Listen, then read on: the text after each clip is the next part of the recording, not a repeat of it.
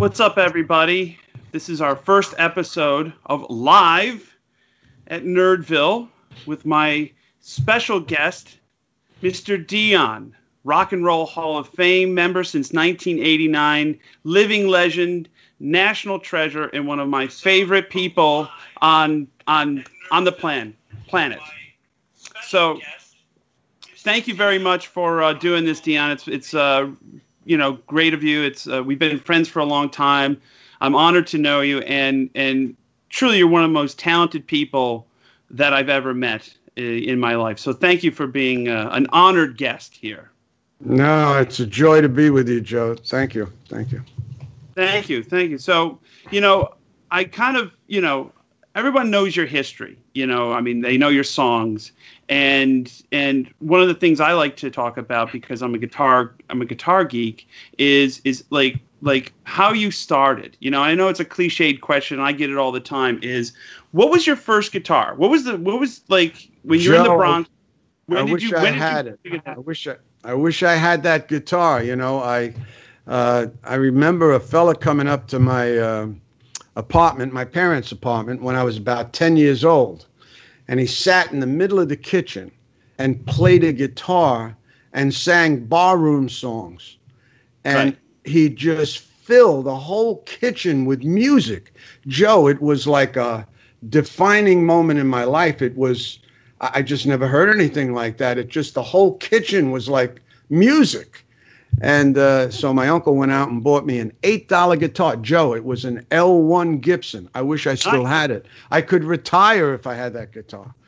But I'll send you a picture of me and the L1. But that's the guitar I learned on. Soon after that, I used to tune, late at night, I'd have this little, transistor radio, and I would tune in maybe Wheeling, West Virginia, and I'd hear, or even the Grand Ole Opry late at night. I heard Hank Williams do Honky Tonk Blues, and the guy, I don't know, Joe, it's hard to explain.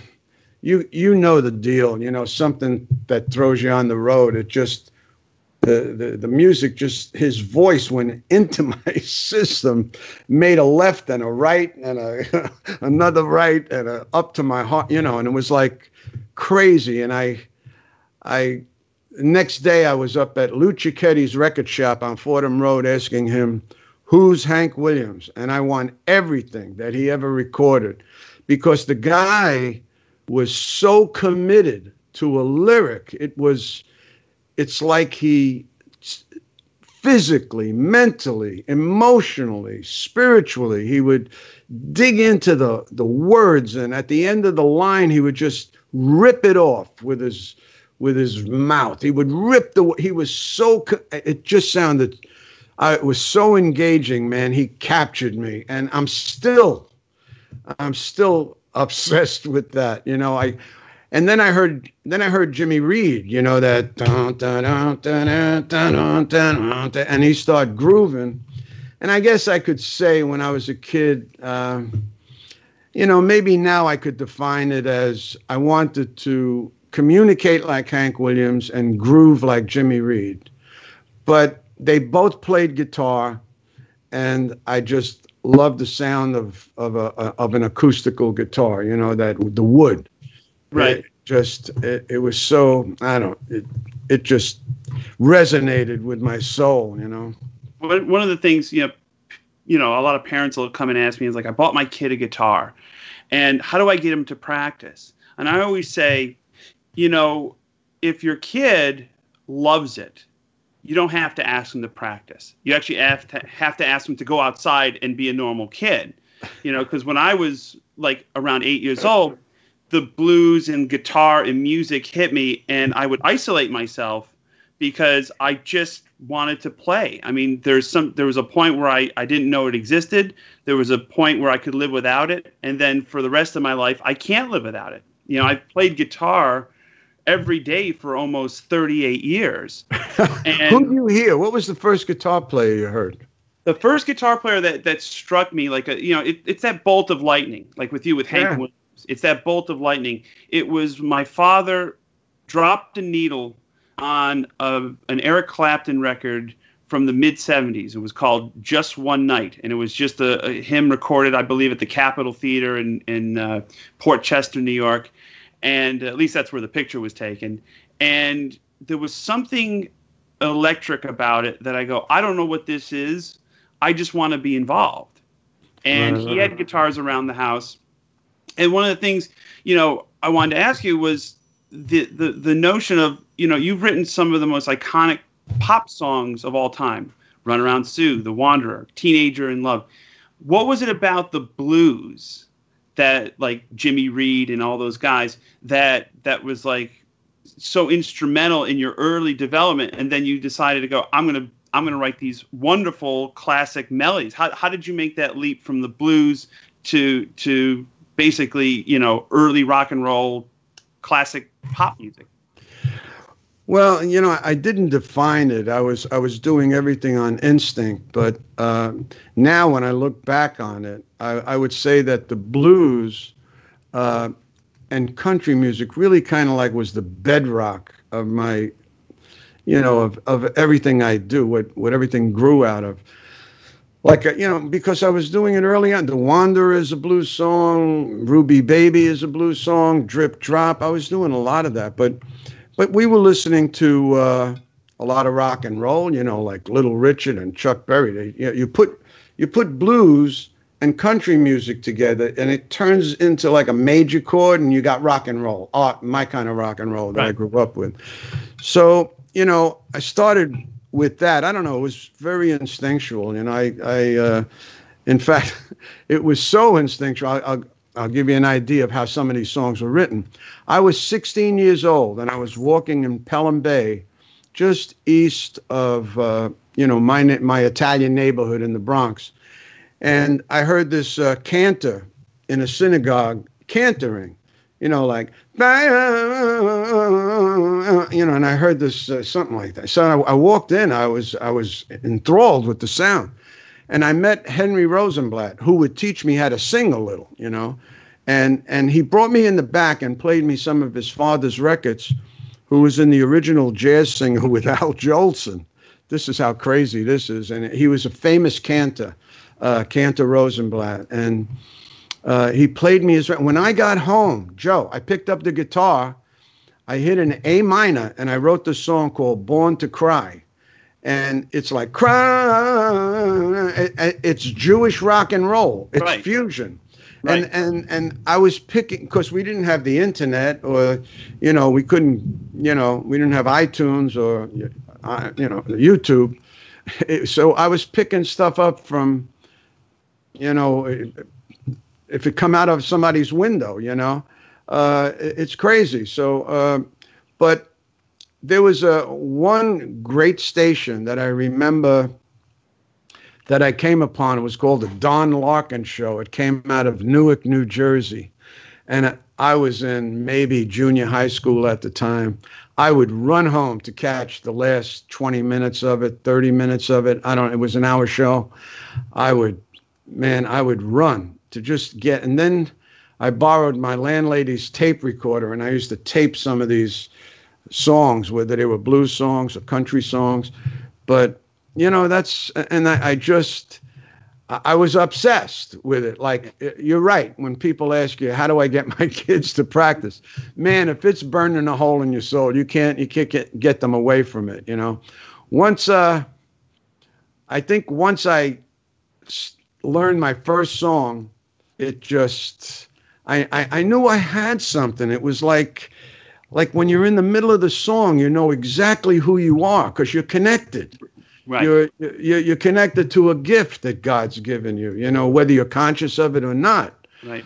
But you know exactly who you are because you are just riding the wave, and right in the middle of who you are. So it's I'm so blessed because music opened my whole life, Joe. It kind of made me see the world, made me look. Check this out. I'm a kid. I'm a young teenager, and I'm watching Little Richard. I'm watching Chuck Berry, Bo Diddley, Fats Domino dance across my living room floor on this little TV my parents bought. And within 6 months, I was working at the Fox Theater, Brooklyn Fox Theater, with these guys. And I became friends with Little Richard for all those years since he passed last week, you know. But that's how much it opened up my world. It's like at that time, I hope even that the music, in a way, brought people together, you know. Absolutely. So you were signed to Laurie Records with the Belmonts. And a friend of mine told me that they encouraged you not to play the guitar. They wanted you to be the front man. You know, kind of like, you know, they were like like Bobby Darin and, you know, Frankie Lyman and all that. They were the front man. I know as a singer and having the guitar indelibly linked to my body, even not holding one now is a little awkward. How was that? Like the first time you have to go on stage and go, okay, I'm surrounded by, you know, my band, but I don't have the guitar with me. You know, what's that like being told by the quote powers that being on, no, we want you to be, you know, this and not that, you know, how do you deal with that? You know, the business was so new, Joe. You know, we didn't have teenage music when I was growing up. We didn't have rock and roll. It came in with like Lloyd Price and Little Richard. You know, all of a sudden we had our own music. So I didn't know too much. I didn't know anything about business or when they told me that, they said, you know, lead singers. Well, I didn't sign with I found the record company. Somebody brought me down to this record company. I played a Carl Perkins tune, you know, like, and they never heard anything. Like they were like, okay, we're going to sign you. Bring your parents down here. I signed. I was about 17 years old, and they wanted to put me with this group. I don't know. They were like a Broadway show group. I said, no, I'll let me go back to my neighborhood. I'll find some guys. You know, and so I recruited these 3 guys from my neighborhood, who eventually we called ourselves Dion and the Belmonts.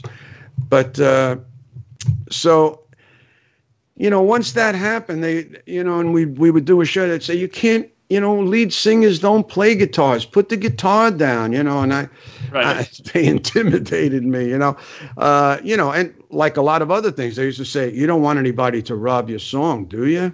I say, no. They say, well, let's copyright it. I say, okay. But do you think they copyrighted in my name? I don't think so, Joe. Right. So, but it was like that. I you know, my father never had a real job. He never made enough money to pay taxes. I didn't even know what they were. Bobby Darin taught me about taxes. I had no idea what they were. Right. So, it's crazy. I was 12 years old, believe it or not. I was out making, you know, money with my little solo group, and we had an accountant in Utica, New York, that was a little, let's just say, not doing the books properly, and his whole firm was audited by the IRS, including a very young Joe Bonamassa. And I would come back from school, and there'd be an IRS guy at the kitchen table, and I'm like, what world is this, you know? And they're asking me all kinds of questions about guitars and write-offs. I'm like going, I'm in 8th grade, you know. Creative accounting. Yeah, we gave the guy $300 to file, you know. Anyway, one of the things that you know, always interests me back in those times. You might be the youngest guy in the world that got ordered. It was crazy. My father was so mad. One of the things that always intrigued me about the music business in the late 50s and early 60s, it was really a singles business. You know, there was an A side and a B side. The long play album didn't really come into much later. You know, and so what was the A&R process on the songs? Like, you would write these songs that would become hits. Who was in charge of saying, like, no, that's a hit, that's not a hit?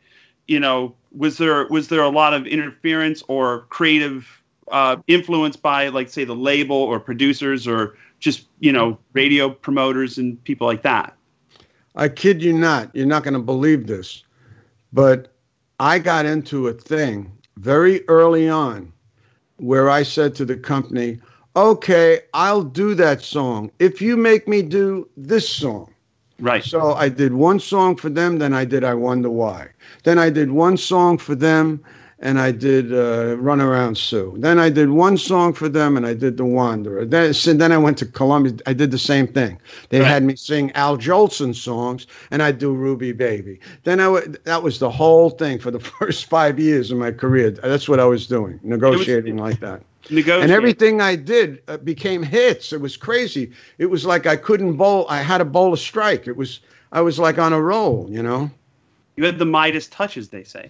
Yeah, it was crazy. I was like right in the pocket, you know. It was like, you know, we had no there were no models or anything, so we just were making up.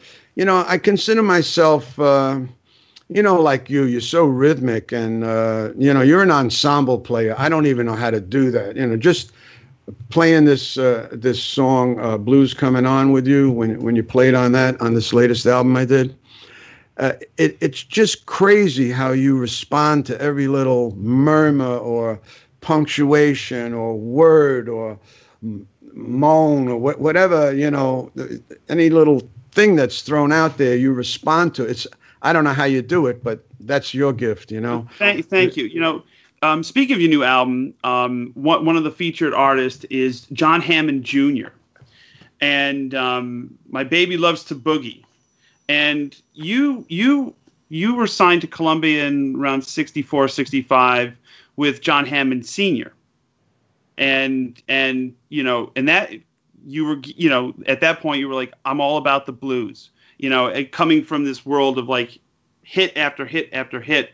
You know, what made you at that point in time in your career say, okay, enough with the top 40 stuff. I want to play Howlin' Wolf songs. You know, what was it? Just like I can't go another day without playing these songs. You know, without kind of exercising this blues demon in me, or was it a conscious decision? Well, you know, up until that point, I heard blues. I heard Jimmy Reed. I heard John Lee Hooker. I heard some stuff, but John Hammond brought me into his office, and he had wall-to-wall albums. He had Lightning Hopkins, Fred McDowell, Leroy Carr.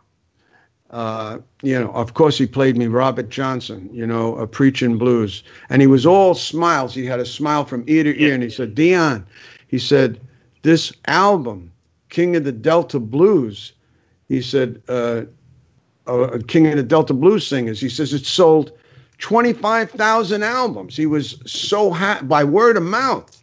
Meanwhile, at that time, I was signed to Columbia for like, it would have been $5 million today in that kind of money. But, you know, so I had sold millions and millions of records, but I knew that these records he was playing me, it did the same thing that Hank Williams did when I was 10 or 11, did the same thing to me. I just said, who's been hiding this stuff from me? You know, and I got excited and angry at the same time. I don't know, the two emotions are living within you at the same time, but they did. And I grabbed a handful of albums, went home. I wasn't thinking I'm going to leave this or I don't like that. I wasn't thinking of, like, people think I changed or, I don't know. If you come in my house and I pick up a guitar and I sing all the songs I've ever, it sounds like Dion music to me. Right. It doesn't, you know, it's just like, so I just, I got so caught up in listening to Lightning Hopkins. Just, man, the guy just, I couldn't stop listening to him. He just was amazing. And, you know, not to copy him, but I just loved the vibe. It was so authentic. And I always say it was the naked cry of the human heart longing to be in union with each other or God. You know, these guys, like, they had such a realness. There was no phony thing about it, no making hit records. They were just... There was something so real and genuine and authentic about it that it just resonated with me. I didn't think of leaving anything. I just wanted to be better at what I did, you know, hone my skills. That's about it. you know. And they were But even when the Beatles came in the early 60s, they call it the Beatle invasion. Like, ooh, they invaded us and, you know, whatever. But I call it the British infusion. They, you know, the British they were on target. They were listening to stuff that I was listening to. You know, they picked up on the great American roots music. You know, they picked it up. You know, one of the things, you know, about that time was, you know, you had Bob Dylan coming out. You had the British invasion and the British blues boom, which was starting in London. And, you know, arguably, you know, when Cream came over, when, you know, John Mayall and the Blues Breakers, Jeff Beck, Led Zeppelin, they came back and sold us Americans the music that was hiding in plain sight for almost 40 years, you know? Hiding in plain sight, right. One of the things that always attracted me to those blue, you know, like blues songs by Howlin' Wolf and Lightning Hopkins, Muddy Waters, and they kind of tuned up with the piano if the piano was in tune, but the only thing that was absolutely in tune would be the harmonica, because that was the unmovable tuning at that point. So you get this beautiful rub, and there's just this nonchalantness about the recordings, but they're just so vital, and they were poets. They were lyrical poets. They put together these words that, you know, we've been trying to copy for God. I mean, since they came out, and you can't do it. Talk to me about. Yeah, Robert Johnson. If I had possession over the judgment day, yeah, that little woman I'm loving wouldn't have the right to pray. Oh my God. Yeah. What, you know, or Jimmy Reed saying, you know, if you leave me, baby, you better take some insurance out on me, because if you do leave me, I'm going to lay right down and die. Right. You know, like, who writes lyrics like this, you know? And Hank Williams, you know, I would throw him in there. He was just, you know, the Shakespearean hillbilly, whatever they call him. He was just great. So, yeah, you're right. I don't know, like, some of the lyrics. What about, you know, there was some of them were, because I was in a gang in the Bronx, you know, and you hear a blues song like, what's that song? I have a pearl handle switchblade, baby, and I got a sawed-off shotgun. Mm-hmm. If I don't cut you while you're standing, I'll shoot you while you're running. I said, what the who? I didn't hear this in Italian music. Although, right. You know, I didn't hear this with Jimmy Roselli and who were the Jerry Vale, you know, in my neighborhood, who was, you know, Frank Sinatra. They were in the jukebox. I just got caught up in it. It was just so. Some of it was brutal, some of it was beautiful, but even the beauty was, you know, could really be cutting, you know. Yeah, and some like even the ballads, you know, like had these very cutting lyrics, and you wouldn't realize it until you actually just sat down and read them. You're going, oh, this is some pretty dark subject matter in this beautiful song, you know, and it was just a wonderful time. Tell me about like some of the session guys you play with, like Bucky Pizzarelli, Mickey Baker. You know, what was it like? Because those are heavy jazz cats, you know. You know, they were so helpful. Bucky Pizzarelli was one of the nicest guys I've ever met on the face of the planet. This guy just was so helpful. You know, it was like, how could I help you? And he'd always come up with options on what to play, or in the register of what to play. So, you know, so it would sound a little different, not everybody get in everybody's way. Or the horn players, you know, like Panama Francis on drums, or you know, we had Buddy Lucas on horn. They were all musicians from the Apollo Theater. Jerome Richardson on horn. Big Al Sears, King Curtis, right? Styx Evans on drums, and then Milt Tilton on bass. But they all were like, they wanted to help us. They were so encouraging. They would encourage us, and so they made the sessions a joy. You know, just a joy. And to listen to some of the stories they told. It was just a special time for me, Joe.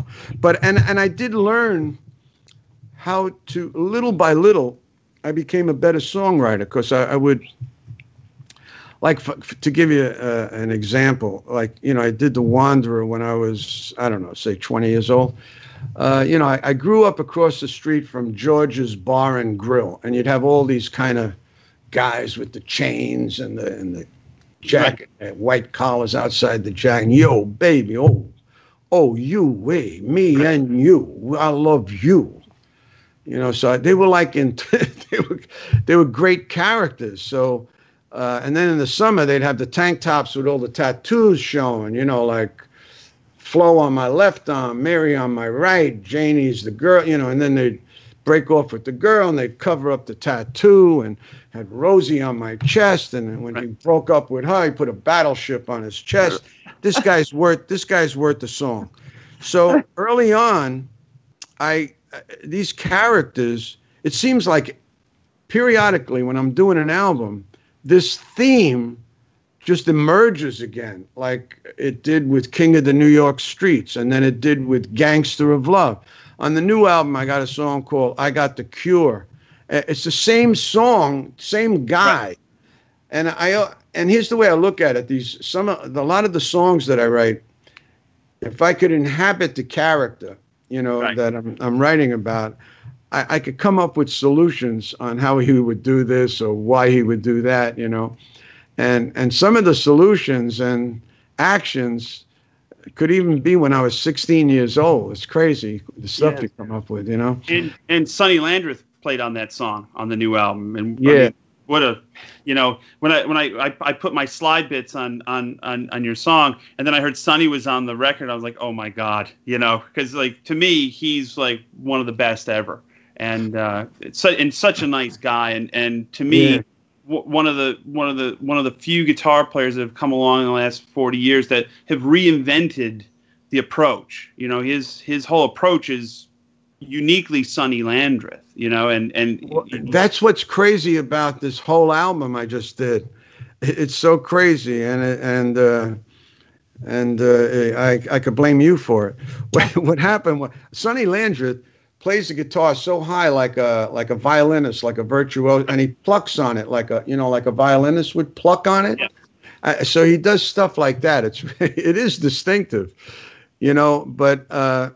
You know, you played on, I recorded these 14 songs I had, Joe, that just accumulated because I was involved in doing this play in New York that'll be opening April 8th, 2021 at Paper Mill Playhouse.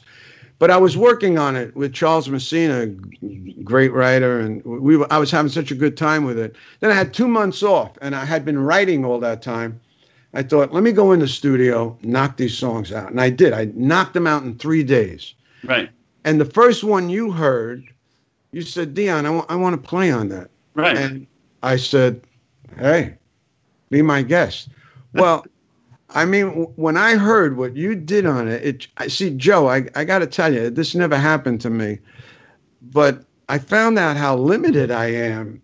You know, I'm trying to make a song, and I had a track. And I would get somebody in maybe to play a horn part or something, and I would make a good record. But to get somebody like you, oh please, and no, and I'm saying this, I'm not blowing. This is just the fact. Like you and all the people are great artists. They're very distinctive. Not one, like you're not like Brian Setzer, and he's not like you. It's crazy, wild to have all these very distinctive. Oh yeah. Like players on this album. It's just, I've never done anything like it. It was very exciting for a guy like me. But once you played on it, and I sent letters out, I said, hey, Joe Bonamassa, everybody said like, yeah, okay, yeah, we'll, you know, so they jumped on, you know, Joe, I hate to say, I think you're the gold standard there, you know. Well, but thank you for doing that. See what you started? Well, here's a list of some of the guest artists that are on your new album. You have Brian Setzer, Jeff Beck, John Hammond, Van Morrison, Joe Louis Walker. That's a great pairing. Jerry and Jimmy Vivino, our favorite Italians from New York. Billy Gibbons, Sonny Landreth, Paul Simon, Samantha Fish, Rory Block, Stephen Van Zandt, Patti Scalifa, and Bruce Springsteen. Now They're not signing up for your record because of me. I can tell you that. They're signing up because you're a legend and have constantly been active since your career started at 17. And I don't know. I always tell people, like, I don't know anybody who loves music more than Dion. You love it, and it's just who you are. You know, like, making music is as simple as drinking a glass of water. You have to do it, and to me, you've never lost the fire and the passion. And I think, you know, on the new album, you really hear that, you know, and the way you sing, the way you write songs, it's like it inspires others to come along. And I'm not just blowing smoke, but I'm just saying, it's like that kind of enthusiasm is infectious. I don't know. I've always been, I think my father, like, I know you got a lot of inspiration from your dad, but my father, he never had a real job, but he had wonderful qualities. You know, he had, you know, he instilled or encouraged this wonder and awe and mystery of life in me, you know, that I wake up with this excitement about life. I still do. The guy, you know, he didn't have any rhythm, and he couldn't sing, but he would dive off bridges. He would walk on his hands on the edge of the tenement buildings. He was like Tarzan. Right. He had a lot of, and he'd sculpt. He was an artist. He would sculpt and paint, and bring me down to you know, the museums on his shoulders and show me the. And I got filled with enthusiasm for life. I think I've always been that way, Joe. I don't know. It's I don't even know. You know, I couldn't say it's this or that. But I'll tell you one thing. Like you, I feel relevant. I don't think I would have ever even tried to do this album or do this album if I didn't feel relevant and creative. Yeah. What's the point? What's the point? I feel like I have a lot to say. I feel like I write better songs now. I feel like I sing better. I don't have that innocence that maybe a 16-year-old has, but I still sing my original songs in the same key. God bless. Okay? I love that. I'm going to tell everybody the shit is on, man. That's right. All right. Time for a celebrity question. Okay. I reached out to our friend Paul Stanley from KISS, who is a big fan. And I said, you know, I'm having the great honor of interviewing Dion tomorrow. And, you know, do you have a question for him? And I hope I pronounce these names right. Okay, so the question is, what does he think separated him from his initial contemporaries like Vito Picone of the Elegants and Nick Santo of the Capris? Like, what made you stand out in a sense, you know, where there was a lot of acts that, you know, that were kind of running around New York? And was it songs? Was it, you know, the star quality? Was it hard work, etc.? You know, I really don't know. You know, both those guys that you mentioned, Vito Picone, I used to try to copy some of the stuff he did. I went on tour with him, and he had a voice like cascading water. It was unbelievable, the stuff he did. The same with Nick, I think his name was Santa Maria. I talked to him before he passed, and I told him, wow, you know, he really influenced me. They had beautiful voices. I don't know, Joe. I think, first of all, I played guitar. So I think in the time, and like we're talking, I think my foundation was always the blues. I found out later how deep it went and how much of my DNA, you know, the majority of my DNA is like, that's the you know, bedrock. So, yeah.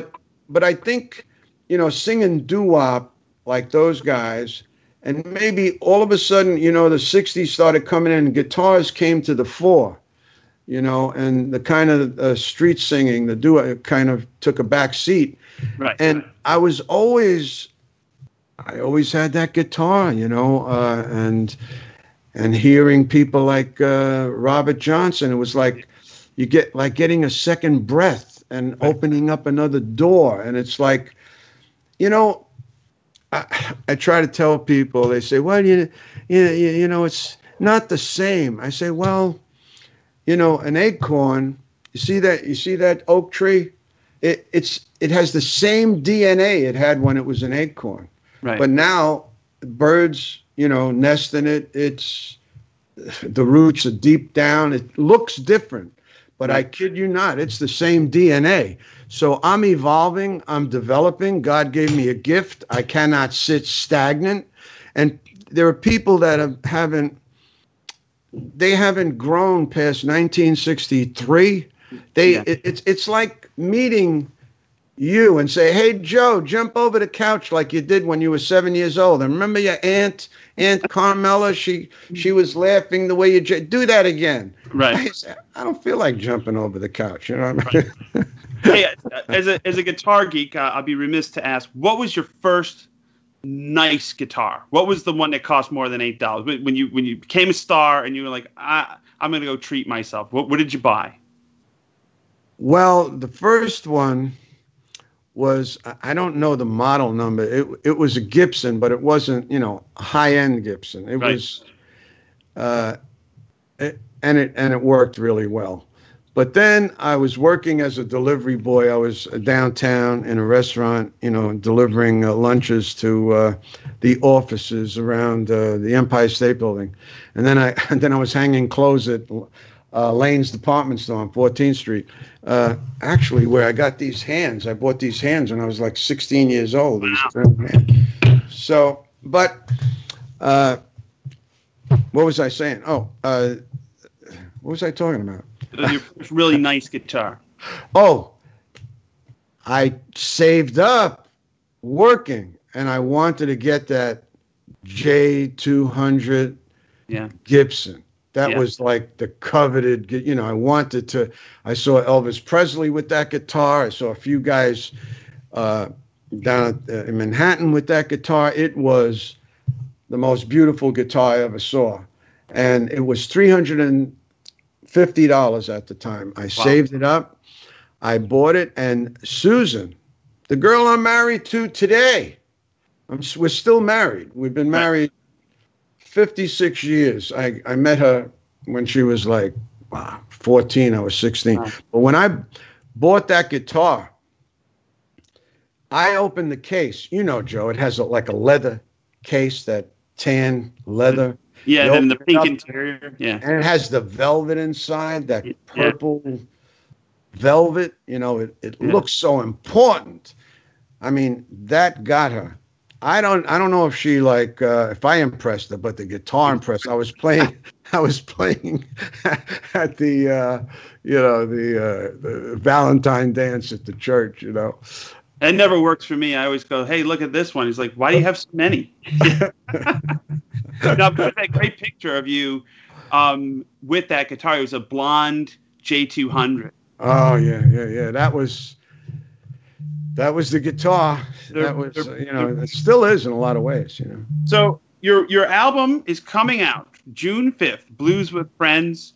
I mean, it's an amazing album, and thank you for having me on there, by the way. I'm just like supremely honored to be on there, and I'm, you know, supremely honored to call you a friend. And, you know, I just think, you know, I think it's one of the best albums, if not the best album of your career. It's in my car and I listen to it as LA traffic is now starting to get back to normal. So I never thought I'd be so happy to see cars on the road as I was yesterday. There was a traffic jam, but absolutely, you know, thank you for doing this. And you know, one of the things that always impresses me is how people, you know, adapt over the years, how they change, and they still remain that youthful enthusiasm in the music, you know, and you know, God bless you for it, because it's so impressive, and you know, you're Dion, you're a national treasure. Hey Joe, thank you so much. One little story. I have this. One of the songs coming out is called "Song for Sam Cooke." Yes. Here in America, it's coming out 2 days from now. Well, Friday. Yeah. And it's a song that I wrote a long time ago because I traveled with Sam Cooke. He was such a beautiful guy, a very refined kind of guy. I was rough around the edges. I was from the Bronx. I was like a street fighter. I wasn't tough, but that's the way I was.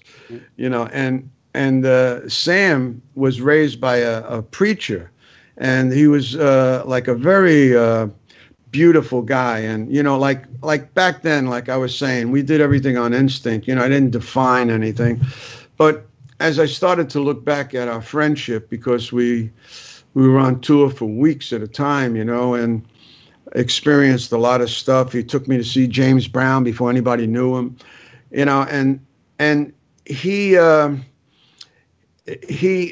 wrote this song about him, and I never recorded it. I just put it in the back of the drawer. And last year I saw this movie Green Book, and I knew a lot of the people in it, and I loved the movie, and it reminded me of the song. So I went in the back of the drawer and I grabbed it and I dusted it off and I sang it right on camera. And you'll be seeing it Friday. It's a song. It's really a beautiful story because he was a beautiful man. He was a real. The song isn't so much about racism in America. It's a song about brotherhood and compassion and understanding. It's how he understood me, right? And what he taught me. So that's great. Look out for that on Friday. Well, and it's always nice to see your generosity to give a little known singer songwriter a chance to be on your record named Paul Simon. I mean, I think we'll be hearing from him in the next few years. You're very generous with the younger generation of That's right. He sang the song with me, right? It's Simon and Garfunkel. It's Simon and DiMucci. That's right. It's good you give the kid a break. He needs a break. He needs a little recognition here. But one of the things I will say as we wrap this up is you come from a generation of singers that are so in tune that we today can't even comprehend that. Now we have every machine in the world that tunes the vocals and makes it all time aligned and everything. It's like when you guys would sing, I mean, Sam Cooke, yourself, and, all these guys, it astounds me how in tune and the phrasing is beautiful. And there was no monitors. There was not like we have today. There's nothing in your ears. There's nothing, maybe a few speakers around the stage. But you guys had such a wonderful pitch center that I believe because you had to. Yeah, either you did it or you didn't. It was as simple as that. You get in the studio with all these great musicians and just count it down 1, 2, 3, 4, and everybody let loose. And a lot of those, I've been going to a gym during the shutdown. My friend owns a gym. There's like nobody in it, but he plays this incredible music all day long, and he's on Spotify doing. He has all these lists, but he'll go from like today. It was it was your playlist he had, but sometimes you'll get like a few times which is inspiring. It gets you going. But hearing like some of those older records, like Maybe by the like they're perfect records. Right. They're just that's why I guess a person like Etta James doing At Last, or I'd rather she just is just so real. It's just so lasting, those songs they did. And it's, you think about Sinatra in the middle of Capitol Studios with a full orchestra, a microphone over his head going, okay, let's go. No headphones. It's a skill set that is not encouraged anymore because it's so easy to fix things, and God knows I'm fixed all the time. But it could get too technical. But listen, let me ask you a question. Yes. I heard you did an album at Abbey Road in England. I did. It's coming out in the fall, and I wanted to make a British blues record in London. I wrote the record in London, and we recorded it at Abbey Road. And just by being there and embracing the English culture and my influences from my youth, it gave the record the seasoning that it sounds British, and I could have done it in Nashville. I could have done it here in LA or wherever, but being in that environment was. How did it feel being in that studio? Wow. Oh, it's intimidating. Studio 2 is where, Abbey Road was recorded, all the great Beatles tracks, with the staircase. We recorded in Studio 1 because it was just, the format was a little bit better for us. And they still have a lot of the old gear. And I was joking with the engineer, and he was showing me like the EMI console that Abbey Road was recorded on and, Sgt. Pepper's. And I said, you know what that console won't do? He goes, what? I go, write those freaking songs. all the gear in the world won't write those freaking songs. And he started to laugh, and he goes, you're the first person to ever say that. I go, we can sit here all day. I'm not going to come up with Hey Jude. We're not, Yeah. But you still need those magic fingers you got, Joe. those pesky those things. hands you got. There's something in those hands. I don't know.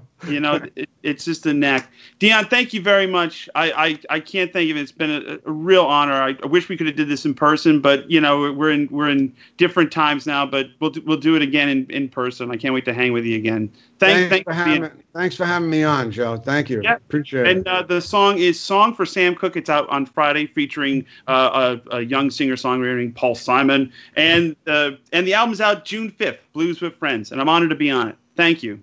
Thank you, Joe. Cheers, guys. Thank you for all. Thank you all out there on Facebook for listening and watching. We'll see you soon. Stay well. Stay safe. Thanks. God bless.